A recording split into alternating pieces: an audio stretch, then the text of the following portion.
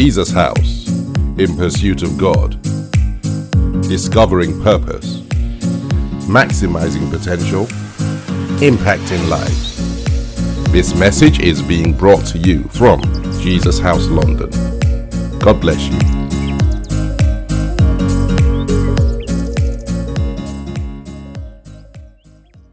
Amen and amen. Father, we just want to thank you for your word today. We ask that you will bless it. Let it speak deep into our hearts. Let it transform our lives. Let it point us in the right direction, Heavenly Father.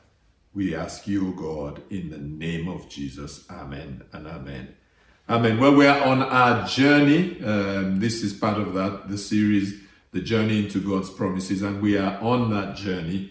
And today we want to speak about a battle. The battle of Amalek. It's actually the first battle that the children of Israel faced as soon as they came out of Egypt. And I think the battles they fought are great opportunities to learn life lessons that will serve us in good stead as we journey into God's promises, stand on God's promises.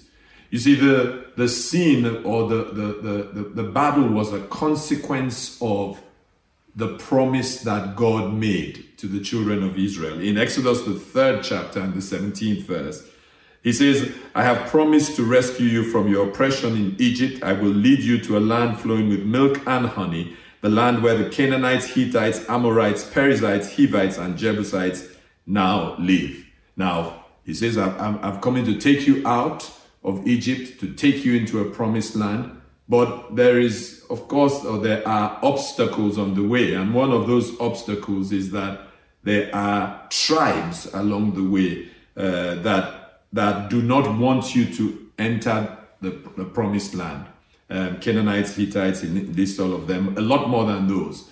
Now, for the children of Israel to enter the promised land, they had to, in a lot of instances, fight through to possess God's promise to them. They had to fight hostile tribes who were bent on making sure that they did not possess what God had promised them.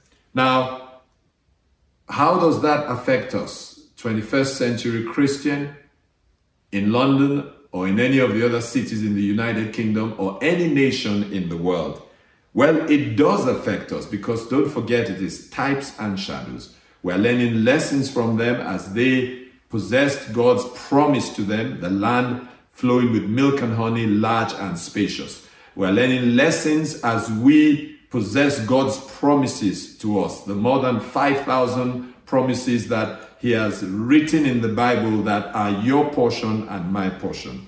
In the same way that they had to fight hostile tribes to possess the land, we also have to fight to possess God's promises. There's an organized hierarchy of hostile tribes that are trying to do the same thing, stop you and I from entering or possessing and enjoying the full benefits of God's promises for us. And Paul helps us understand that in Ephesians, the 6th chapter and the 12th verse. It says, the more traditional translations, for we do not wrestle against flesh and blood, but against principalities, against powers, against the rulers of darkness of this age, against spiritual hosts of wickedness in the heavenly places. The New Living Translation says, for we are not fighting against flesh and blood enemies, but against evil rulers and authorities of the unseen world, against mighty powers in this dark world,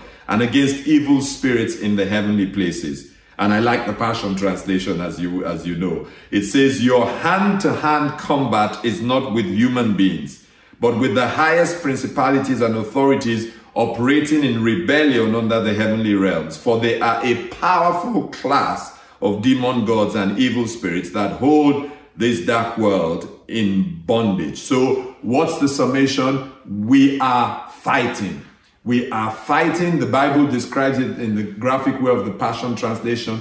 We are in hand-to-hand combat against an organized hierarchy of evil and wickedness. these are the tribes that are trying to stop us from entering God's promises. And we learn some valuable lessons. We get some insight into how we fight to victory from the fights that the children of Israel engaged in as they journeyed towards God's promise to them, the promised land.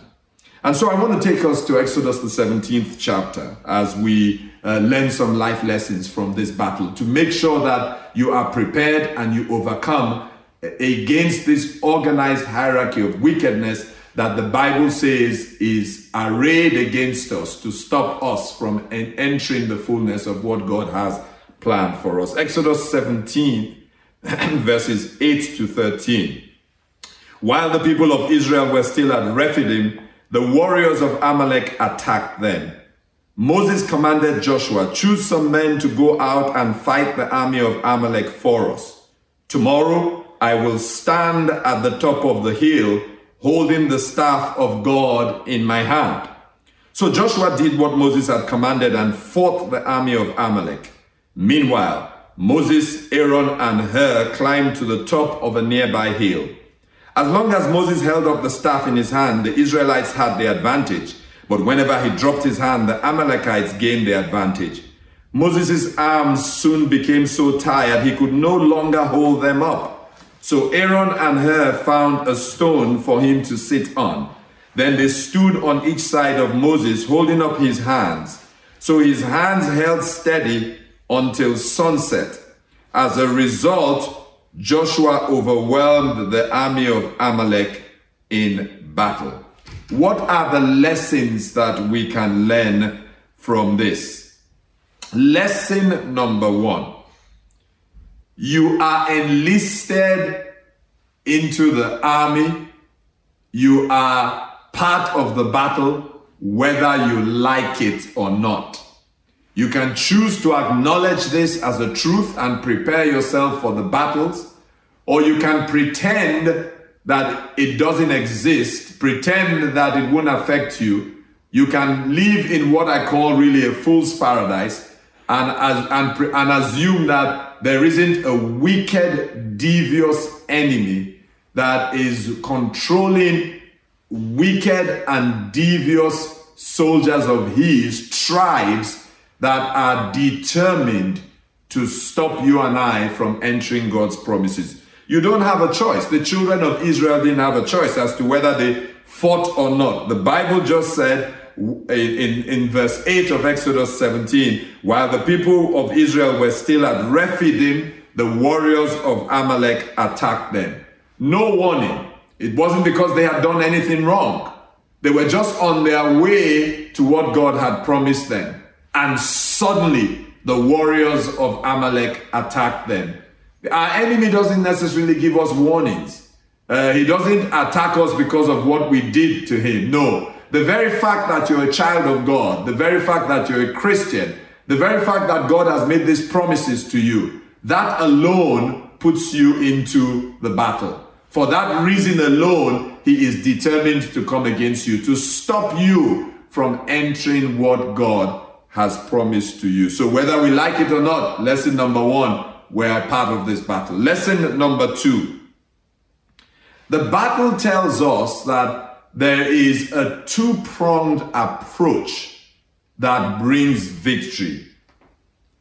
It tells us that there is the spiritual and the natural.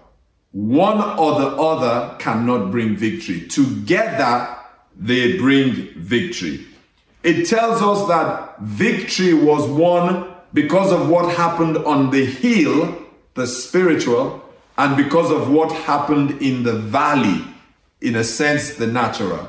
For the story speaks for itself. Moses goes up to the hill, Aaron and Hur go with him, and what he's doing on the hill, lifting up his hands, the symbol of prayer, lifting up his hands, works with what Joshua is doing in the valley, fighting in the natural. And that is what brings victory. So we must understand that it's the same in life. It is impossible to get victory simply from what we do here on earth. We must understand that it is the spiritual first. It is victory in the spiritual that causes victory here on earth. It is what we do in the spiritual. The spiritual is really where it happens. All the protagonists are primarily spiritual. God is a spirit. His angels are of course, spirits. The Holy Spirit is a spirit. Jesus himself is seated in heavenly places. Those who oppose us are spirits. Satan is a spirit. The demons that work for him are spirits. Even you and I are first spirits before we have the soul that is put in a body. That should tell anybody that the primary place where it is sorted out is firstly in the spiritual. But then we have to come down from the spiritual into the natural. It's a combination of the spiritual and the natural that brings victory. So my brother and my sister, when you're faced with anything here in the natural, the first place to look is the spiritual, because what is going on there determines what is happening here. It is always a two-pronged approach. The people who live here only, who are earth-bound, earth-based, earth-driven, Paul calls them carnal Christians when they are Christians. Their life is driven by their senses. They are controlled by their senses. They are controlled by what is natural. But the people who understand that they are moved by the impulses of the Spirit, and that they sort things out first spiritually to get results here naturally, Paul calls them mature Christians. So lesson number 2, it's a two-pronged approach. Lesson number 3, prayer is the key to victory. Prayer is the key to victory. As long as Moses held up the staff, the Bible says, Exodus 17 verse 11, in his hand, the Israelites had the advantage. But whenever he dropped his hand, the Amalekites gained the advantage. I can imagine this was a lesson for Aaron and Hur in the power of prevailing prayer. Because if they didn't understand, by the time this battle was over, they understood that what the old man was doing on the hill as he lifted up his hands was the reason that there was victory in the valley. Because as they watched it, it suddenly must have clicked in their minds, because when the old man lifted his hands, and the lifting of the hands is a graphic picture of prayer, of intercession. As the old man lifted his hands, they noticed that it was like Joshua and the army of Israel were empowered by what the old man was doing. And they started to gain ground, take territory, rout the enemy. But then as the old man's hands got tired and his hands came down, they noticed that Joshua and the army of Israel in the valley, they had a vantage view. They noticed that Joshua and the army of Israel started to lose ground. The old man would force his hands up because he understood that what I am doing here is what is going to bring victory in the natural. And as he forced his hands up, going against the tiredness that was forcing his hands down, they noticed that Israel started to gain ground. And as they watched this thing seesaw, it suddenly dawned on them. They got clarity, and the kind of clarity that I need you and I to get, that victory is won in the place of prayer.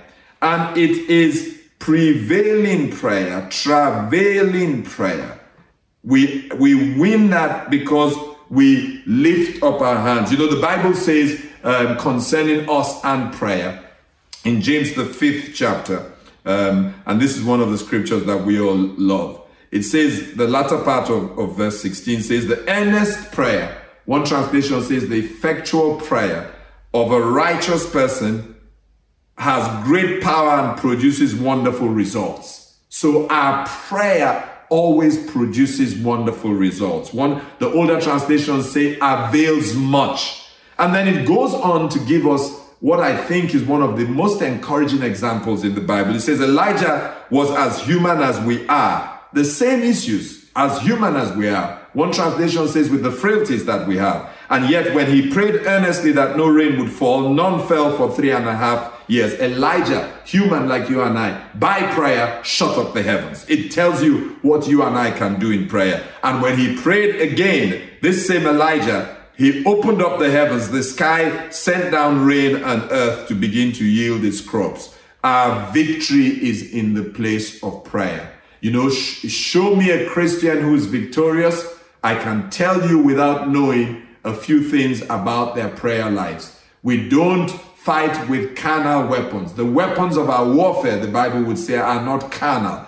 They are not natural weapons. No, our weapons are spiritual. They are divine. They are spiritual weapons that are unleashed in the place of prayer.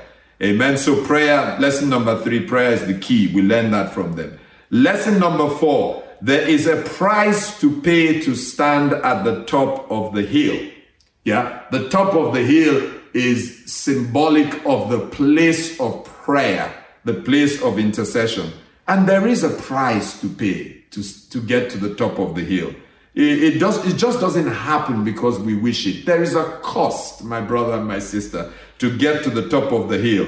Listen to Moses, the wise old man, when he's told about that the army has attacked. And I hope this will be our default mode, that the enemy has come against you in some way or another. The enemy has attacked you, attacked your family.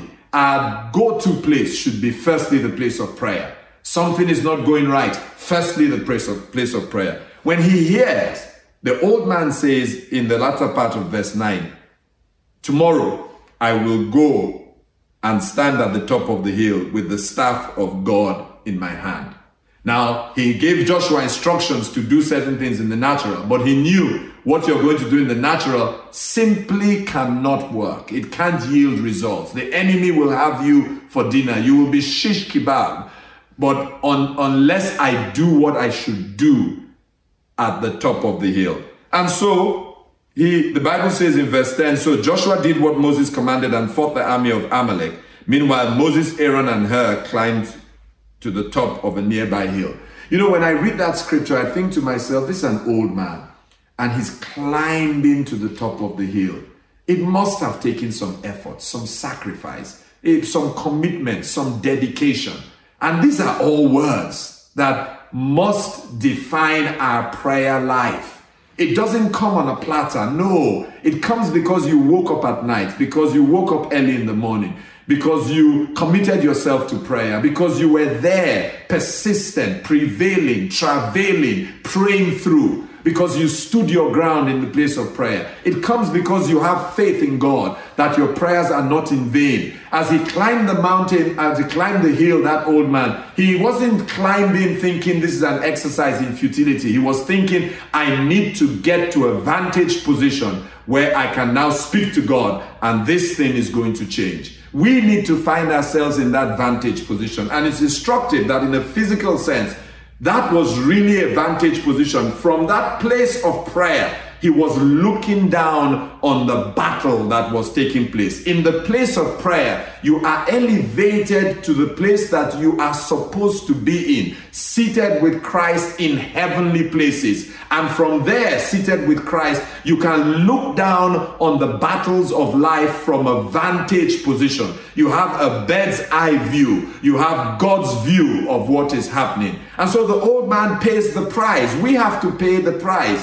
I don't say to anyone, this kind of prayer that brings results is easy. Absolutely not. It takes some discipline before it becomes a delight. We have to commit ourselves to it. You know, we have to rearrange and reorder our lives around it. We go to bed a bit earlier because we want to add an extra hour to be in that vantage position on the hill so that we can affect what is happening in the valleys of our lives. Amen. Lesson number 5.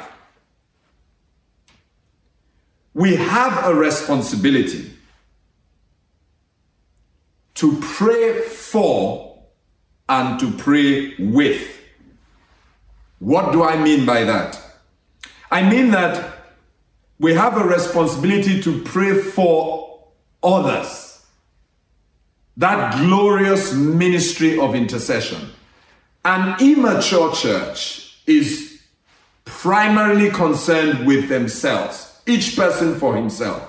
My blessing, my breakthrough, my own thing. And sometimes they might extend it to their family.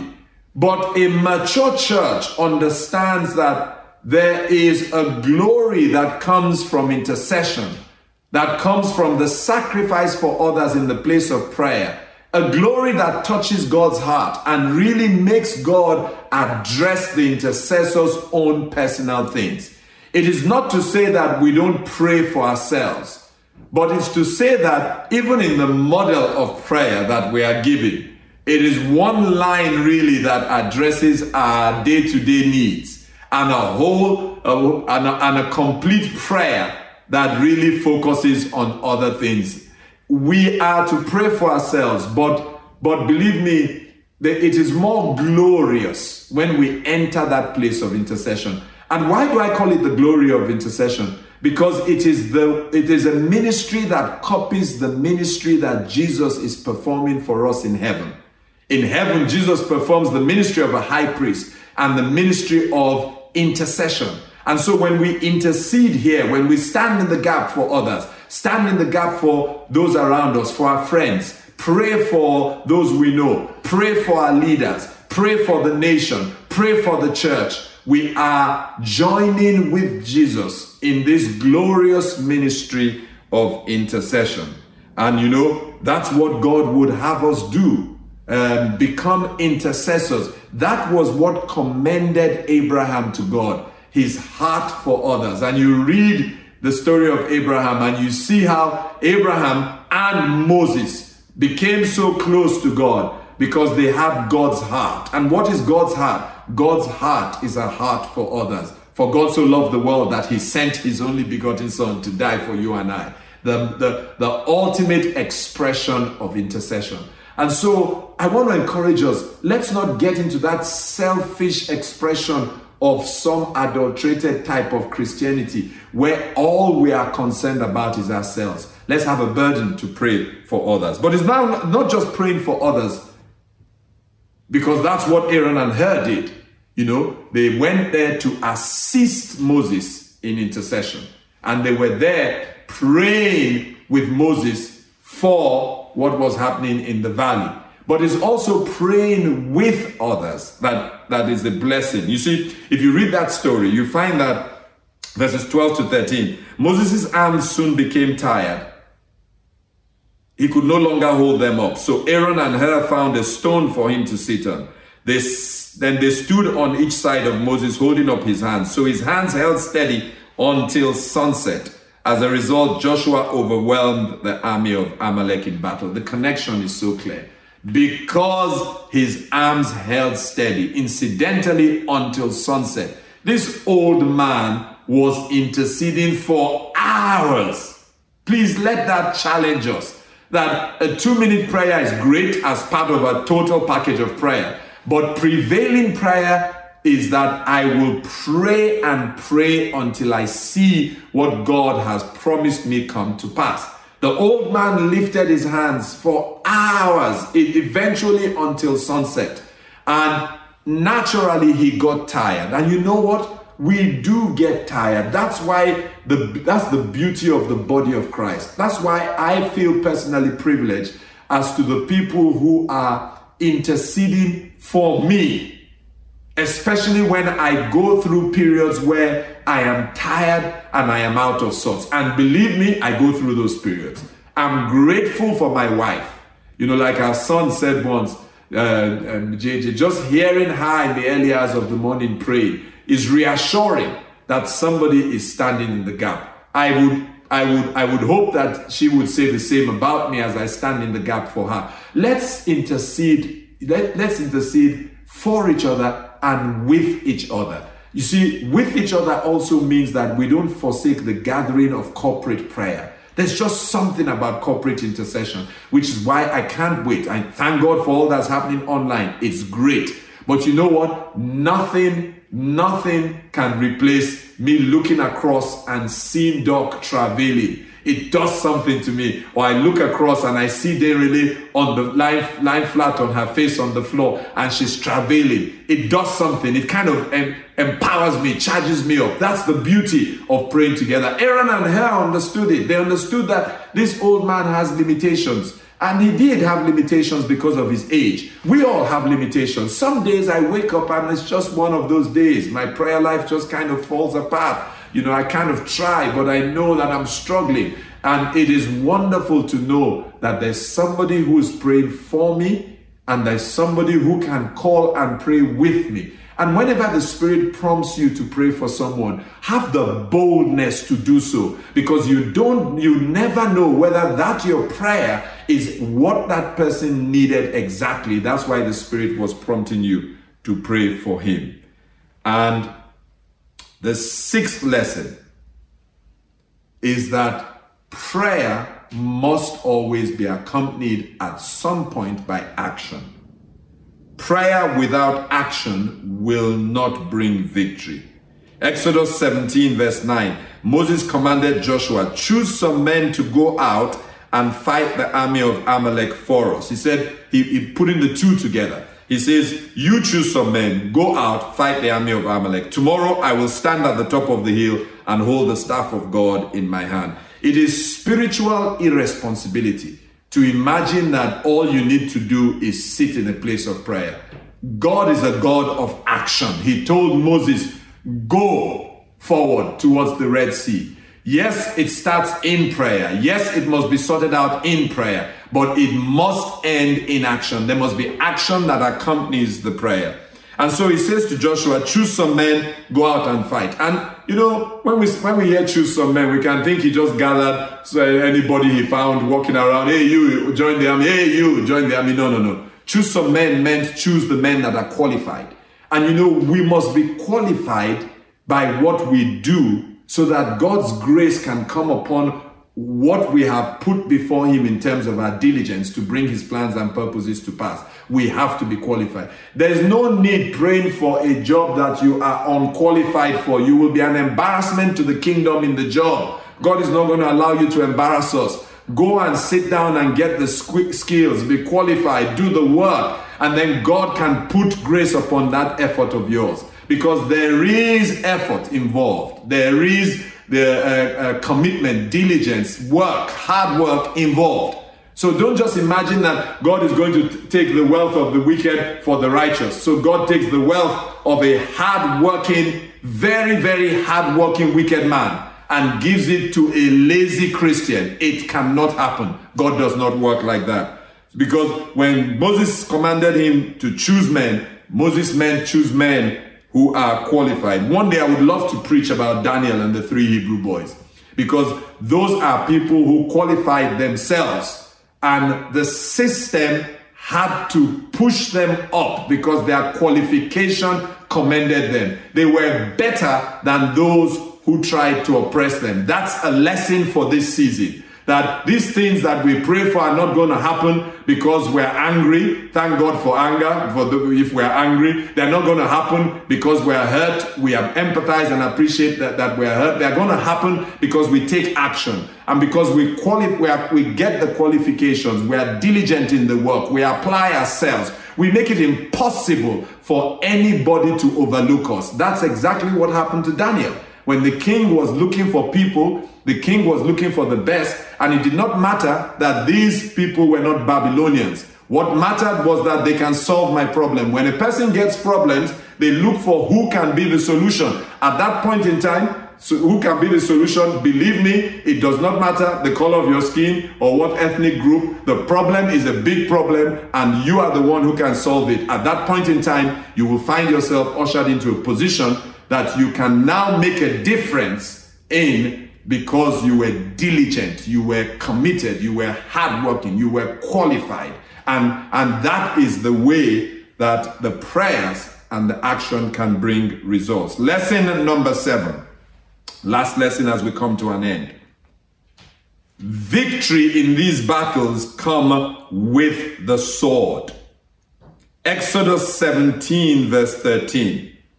And this is the Amplified Classic. And Joshua mowed down and disabled Amalek and his people with the sword. There is no other offensive weapon we have. Please, if you forget everything I've said, just understand this. No other offensive weapon. We do not win this battle in any other way but with a sword. When Paul explains the weapons of battle, there are 6 defensive weapons, 1 offensive weapon. The only offensive weapon is what he calls the sword of the Spirit in Ephesians 6 verse 17. And just so that there's no confusion, he goes on to say, which is the word of God. What was he saying? The way you fight the enemy is by the sword. Every other thing is to protect you, to make sure you can stand. But the way you take ground and take territory, the way you get victories is by the sword of the Spirit, which is the word of God.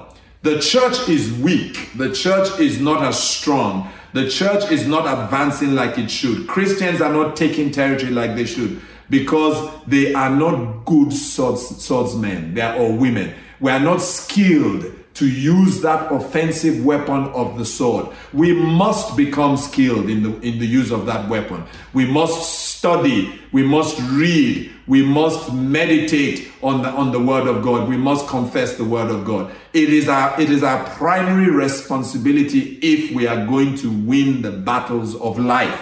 Without that, the best we can do is to maintain territory and receive a battering from the enemy. But I'm sure you know they say the best form of defense is an attack. So if we're staying in the same place, we're battered. But if we have the sword and we're skilled with the sword, we can go against the enemy. And the sword is the word of God. As Joshua says, as God says to Joshua in Joshua 1 verse 8, this book of the law shall not depart from your mouth, but you shall meditate in it day and night, that you may observe to do according to all that is written in it. For then you will make your way prosperous, and then you will have good success. There is no alternative. You are reading, studying, meditating on the word of God, and then you are confessing and declaring the word of God. And critically and crucially, you are committed to obeying the word of God. That is the only offensive weapon we have. Victory comes with the sword. Amen and amen and amen. I pray that we have learned some life lessons from this battle. There are many more battles, and we probably will come across a few and pick up some more life lessons that will help us in the battles of life as we battle to enter every promise, to possess every promise that God has made for us. I want to end by making a prophetic declaration. I take it from the 14th to the 16th verse. After the victory, the Lord instructed Moses, write this down on a scroll as a permanent reminder and read it aloud to Joshua. I will erase the memory of Amalek from under heaven. Moses built an altar there and named it Yahweh Nisi, which means the Lord is my banner. He said they have raised their fist against the Lord's throne, so now the Lord will be at war with Amalek generation after generation. What is the prophetic word? I want to ask you to bring before God now a situation where you know the enemy is behind it. You know that this is the work of evil, it's the work of darkness, it's the enemy trying to stop you from entering God's promise. I just give you 1 minute to bring that situation before God, and then I'm going to make a prophetic declaration. And I believe with every fiber of my being that God will honor his word. Father, we just thank you and we bless you. Go on 1 minute, bring that situation before God. We bless you, Heavenly Father. Thank you, Lord. Thank you, Lord. Thank you, Lord. Thank you, Lord. Thank you, Lord. Thank you, Lord. Thank you, Lord. And so, Father, I thank you. I thank you, Lord, for honoring this prophetic declaration over your son or your daughter. And Father, today, oh God, the 7th of June 2020, I declare, Heavenly Father, that the memory of that particular attack, obstruction, hindrance, and the spirits behind it will be erased from your son's life or your daughter's life, Father, in the name of Jesus Christ. I call on you, Yahweh Nisi, Jehovah Nisi, as I declare that you are her banner, you are his banner, Heavenly Father. Father, by their action against your child, they raised their fist against your throne. So, Father, I ask that you will come and fight for your child, Father, in this matter, in the name of Jesus. I declare prophetically that on the back of the victory at Amalek, victory is yours in that situation. I declare that you will testify to the glory of God in the name of Jesus. Amen and amen and amen. Amen. Go on. Celebrate God for that victory. You will testify in the name of Jesus. I declare to you, you will testify in the name of Jesus Christ. And as I end, I just want to say to you that God is not bound to fight for anyone who is not his child. He is not bound. He has not said he will anywhere in the Bible. He has, however, bound himself to fight for his children. And so if there's anyone there who can't say categorically, God is my Father, and how do I know I can say that categorically? Because I have accepted Jesus into my life. Well, this is a wonderful opportunity for you to settle that matter so that God can fight for you in the battles of life. And so if you want to accept Jesus as your Lord and Savior, why don't you just say the simple prayer that welcomes him into your heart? And that's it. Say after me, Heavenly Father, today I accept your Son, Jesus Christ, as my Lord and Savior. I commit myself to living a life that will please you. I accept that I have hitherto not done that. Forgive me of my sins. Thank you, Heavenly Father, for the gift your Son is. I receive him into my life. And by this action, I know I am now a child of yours. I am born again into your family in the name of Jesus. Amen and amen. Well, welcome into God's family.